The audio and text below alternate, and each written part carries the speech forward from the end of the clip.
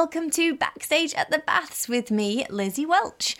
Today on the podcast, we are talking to Richard Jones. Richard Jones is bringing his show, An Evening of Magic, to the Baths Hall on the 25th of May.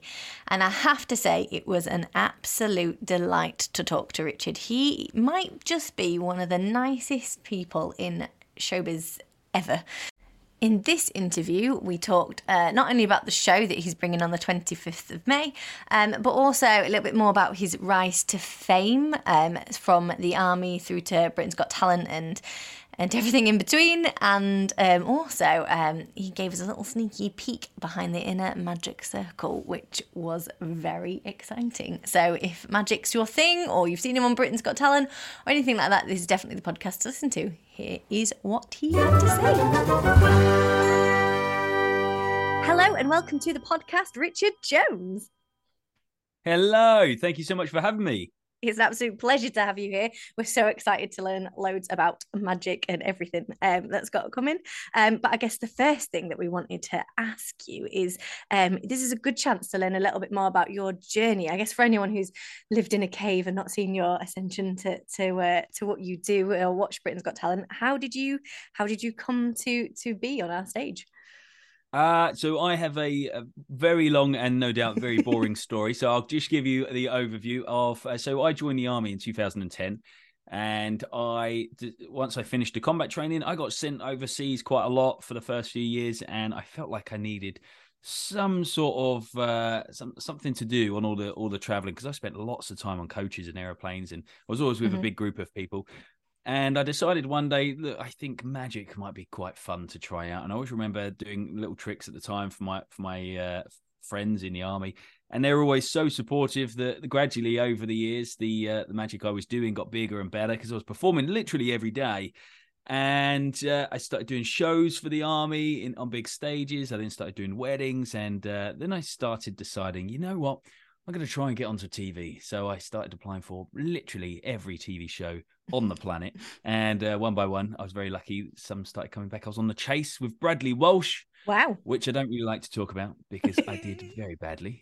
Very badly. I embarrassed my entire family. I went for the 50K and then didn't get a single question right after that. So, and so the other thing that's quite frustrating is ITV just love to remind me how bad my general knowledge is, because every year they replay the episode every year. So every year I get hate mail from people on social just saying, God, why is your general knowledge so bad? Yeah, there are people out there who think I actually go on the show every year and I make the same mistakes every year. You know, we're all going to go search that episode out now as well, don't you? I shouldn't have even mentioned it. But anyway, after that, luckily, I did slightly better on a show called Britain's Got Talent. I went on there a few months later and was so lucky that I had the support of the nation. So many people got behind me and backed me, and I ended up winning the show. So that was a really special moment for me, because not only was I performing on stage doing magic, I was also on stage with the man who inspired me most in magic, who was a war veteran, Fergus Ancorn, and also my friends in the army. The whole entire British Army band, the Household Cavalry Band, was on stage with me. So it was a moment I will never forget. That's amazing. So, so you relatively late into magic, I guess. Then, not if you started whilst you were in the army. You wasn't one of those kids that had always had a magic set for Christmas that entertained the family. You know what? I did always love magic, and I did have lots of magic sets, but I didn't really ever open it. It was one of those ones back in the day. I think it was a Paul Daniels magic set. I always remember opening it up, and there were so many little pieces that if you lost one or two of the pieces, that you then couldn't do any of the tricks. And probably most people listening have had that same experience, which is why my new magic sets, there's no little pieces to lose. It's much clearer and easier to keep track of the props because of that in mind. So I never really did magic as a kid, but I always loved magic. I just didn't realize I could do it until I actually, in all honesty, the big thing that kicked off my career was going to see Darren Brown. Yes. He actually got me onto stage and he did this illusion with me. And I got to see out into the audience and see the amazing look on people's eyes and just experience this whole amazing thing from the stage. And that's what kind of inspired me to want to then start doing magic on a bigger platform on stages and try and get on TV. And now that's the same kind of experience I try to give to the people who come to my actual show. I try to get them on, as many people on stage, and get them involved in special moments as possible. I don't embarrass anyone. It's all feel good stuff. I try to make the magic feel like it's nothing to do with me, but it's the amazing people who help on stage. They facilitate the magic. So that brings me on quite nicely actually to a question that we have actually been asked quite a bit in terms of how your show will actually work on stage, because obviously it's a big auditorium and things like that. Is it very much audience participation? Do you do any close-up magic? And if you did, how would that work? Yeah, well, I like to believe that everyone who comes to the show, obviously I can't get everyone onto the stage, but I try my best to involve everyone in the audience. I like to think that everyone will leave feeling as though they were quite involved in the show, because they'll be making decisions from the seats, and everyone will be working together to create the impossible things that we'll be doing. I will have a big screen up, so there'll be certain things that maybe are a little bit smaller, but we'll have those projected on the screen so everyone can see. A lot of what I do is combining some of the really special and unusual skills that I've picked up in my army career, combining those skills with my fascination of magic to create something a little bit different, a little what I find really fascinating, all to do with how we're all connected in the sense that we all have a general understanding, and we all think along similar lines when put under pressure and making decisions. And what I like about the show is it kind of highlights just how connected we all are, and how we are all very similar. Because it's the communication that we have between each other is key to the show. It's not just what we say in life that matters. It's how we project that in every essence, and I try to highlight that in the show, and show how the audience, teach the audience how they can do that themselves, if that makes sense. I'm sure I just absolutely butchered what I was talking about, but no, it but sounds if that amazing. made no sense, just come see the show and it'll make sense. It does really, really sound amazing, actually. Like, you didn't really think about it in terms of that element, but it sounds so, I don't want to say magical because that's very cheesy. But It is very cheesy, but yeah. It does sound wonderful, yeah. So and you're in the magic circle, aren't you? The inner magic circle. That's right, yeah. How do you get I've got a in really that? cool secret story. I've got a really cool secret story about the magic circle. Do you want me Cool. to tell you? Yes, absolutely. Unfortunately, I can't tell you, it's a secret. Oh. So moving on. No, I'm only kidding. There are millions of secrets in the Magic Circle. So we have a headquarters in London, actually, Ooh, and it is to a certain extent very Harry Potter like. So it wow. is down a dark alley that you would never choose to walk down unless you knew what was down there. So no one ever just strolls past the Magic Circle. To be honest, there are lots of cab drivers in London who know what a Magic Circle is, because we get dropped off there every now and again. But that's where we have our meetings. We all sit and chat and talk about how we're going to take over the world and all that kind of stuff. And we have a theatre in there as well. It's like a multi-story building. And on certain nights throughout the year, we open up the doors to the public, and we welcome public in to come and look around our library. It's the world's largest magic library we have there. Lots of old props from performers hundreds of years ago, and Wow. there's some of the world's oldest props. Some of the props used to go back hundreds and hundreds of years, and it's full of interesting things. And then we put on a little show for them there, but that only happens every now and again. It's quite rare, and we don't have that many seats. So it's I'm not even sure how that works. I think it might be guests invited only. Not sure, but it's a fascinating place. That's what I'm trying to say. Lots of interesting things there. Amazing. And how did you actually manage to get into the inner magic circle? Do you have to audition, or do people just I don't know, Yeah. acquire you? So there's it's a long process. So you have to know at least one other magician who's already in the magic circle who would recommend you to be a good member. So you have to be recommended by, I think, 3 different members.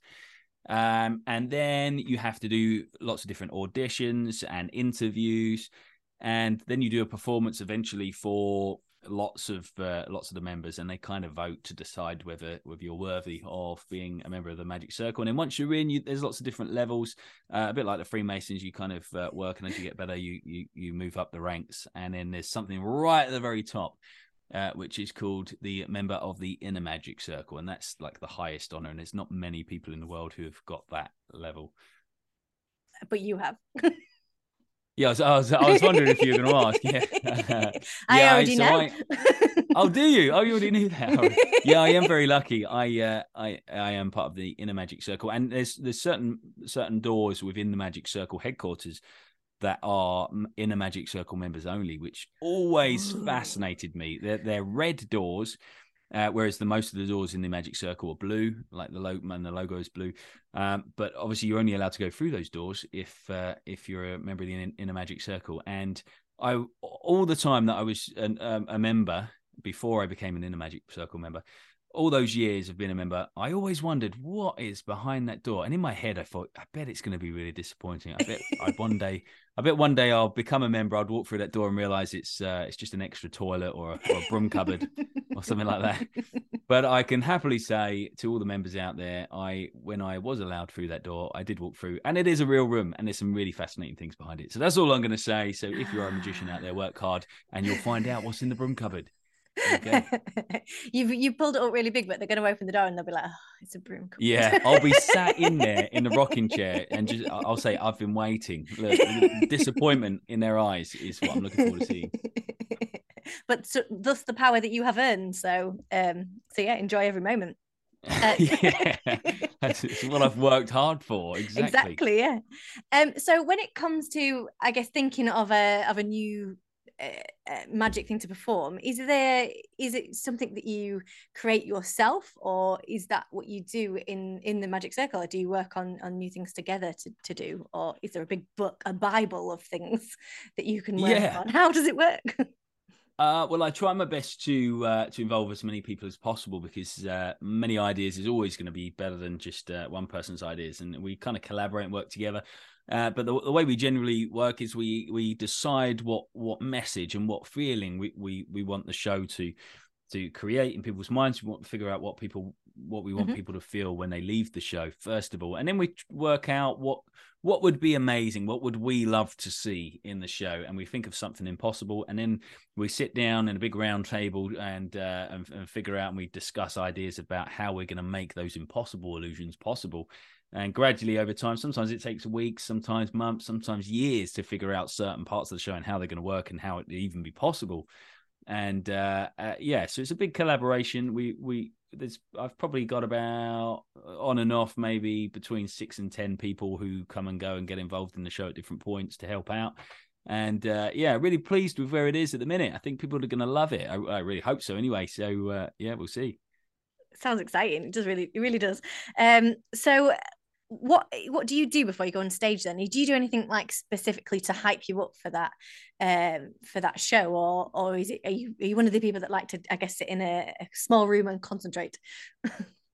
That's a really good question. I do a number of things. So I always do. I've done it for a long time, and it really helps if you're going to go on stage live in front of 20 million people on TV. That's when you need to really be focused before shows. So something I do is very often I close my eyes and I'll visualize every element of the show right from the moment, just walking out, introducing myself, visualizing what I'm going to be doing, what the tricks are, what I want the audience to, how I want the audience to react, and how welcoming I'm hoping they're going to be. And I find that really helps with confidence. I always tell other magicians and any other stage performers that if you can visualize yourself in your mind really vividly, going out on stage and having a great time and the audience loving you, before you go on stage, you're more likely to end up creating that subconsciously, because you'll naturally walk out, you'll be more relaxed, you'll be more friendly and welcoming, and then they'll give you that back. That rapport will be so much easier to create. Whereas if in your mind you're terrified and you think, oh my God, they're going to boo, Simon Cowell's going to buzz me, this is going to be crazy, you'll walk out there and you'll come across a little bit worried and a bit there'll be almost like an invisible boundary between you and your audience, and then you're more likely to create that moment. So that's something I do. I always make sure I see it and I go for it in my mind and make sure that I see it really well in my mind, so that I feel super prepared for when I get out there. And then after that, I stick on Footloose and I dance very sillily, just because for some reason Footloose really gets me going. And every time you ever see me on TV, usually I do really serious and moving stuff, but little do people know that 5 minutes before that, I was just dancing around the dressing room to Footloose just to psych myself up. So if anyone, if you arrive at the venue and the show's about to start and you hear Footloose coming from the changing room, you know I'm in there dancing. That is not the track I would have picked out for you, probably at all. It's random for sure. I don't really know why I chose it, but it worked on BGT, so now I use it every time. Wow, I'm going to play it next time I need to do something and see if it works for me. It seems like it's some sort of... well, let me know. I'll take credit for it. There's going to be people out there all the time now going, this is the magic track actually that actually makes it such a good show. So it's exactly. If you ever see me, if you ever pass me on the motorway, you'll hear that's all I listen to on repeat the entire journey. Oh, so you're responsible for all their hits and chart hits that they get when they climb up. They're all just your place. All those millions of sales. It was just me, on Spotify looping it. Yeah. So obviously, this is what you do now. You are solely on the magic. So do you miss the army? I do, yeah. I mean, I still go and do a lot with the army. I don't even feel like I've left because I'm so involved still. I still represent them at lots of different events. And I still host a lot of events for them and present for them. And I still do a lot of shows specifically for the army and the army families and actually the military as a whole. So I miss the people who I like, the big group of people I used to go around with most, but I still feel very much a part of the military family because they keep me busy for sure. I still do lots of trips as well. I've been lucky to go to some interesting places. I've been to Germany a few times to see the troops and the families over there, the Falkland Islands. I did some slightly more hostile places as well, but we're not necessarily there anymore. And at the minute, I'm looking at maybe trying to get out to, because obviously we've got a lot of troops at the minute in like Poland and Estonia, all those kind of neighbouring countries over there. Obviously, they're working very hard, doing very scary things. So it'd be nice to go and give them a magic show to take their mind off things at some point. So we're working on that at the minute. Ah, that's amazing. Do you still play as well? You were a musician, weren't you? So do you still play? I still play the piano quite a lot. I've got a piano in the house, and whenever I'm stressed not really stressed, I like to be quite chilled anyway. But whenever I've got a lot to think about, it's kind of nice just to sit down and play the piano. Because the nice thing about it is you get really wrapped up in that moment, and you don't really think about anything else apart from what you're doing in that moment. Which is also why I love magic, because that's the moment. That's what I try to create in the magic shows. I want people to forget everything else that's going on in the world, and just in that hour and a half, just to see it and just enjoy and feel really involved in something really special.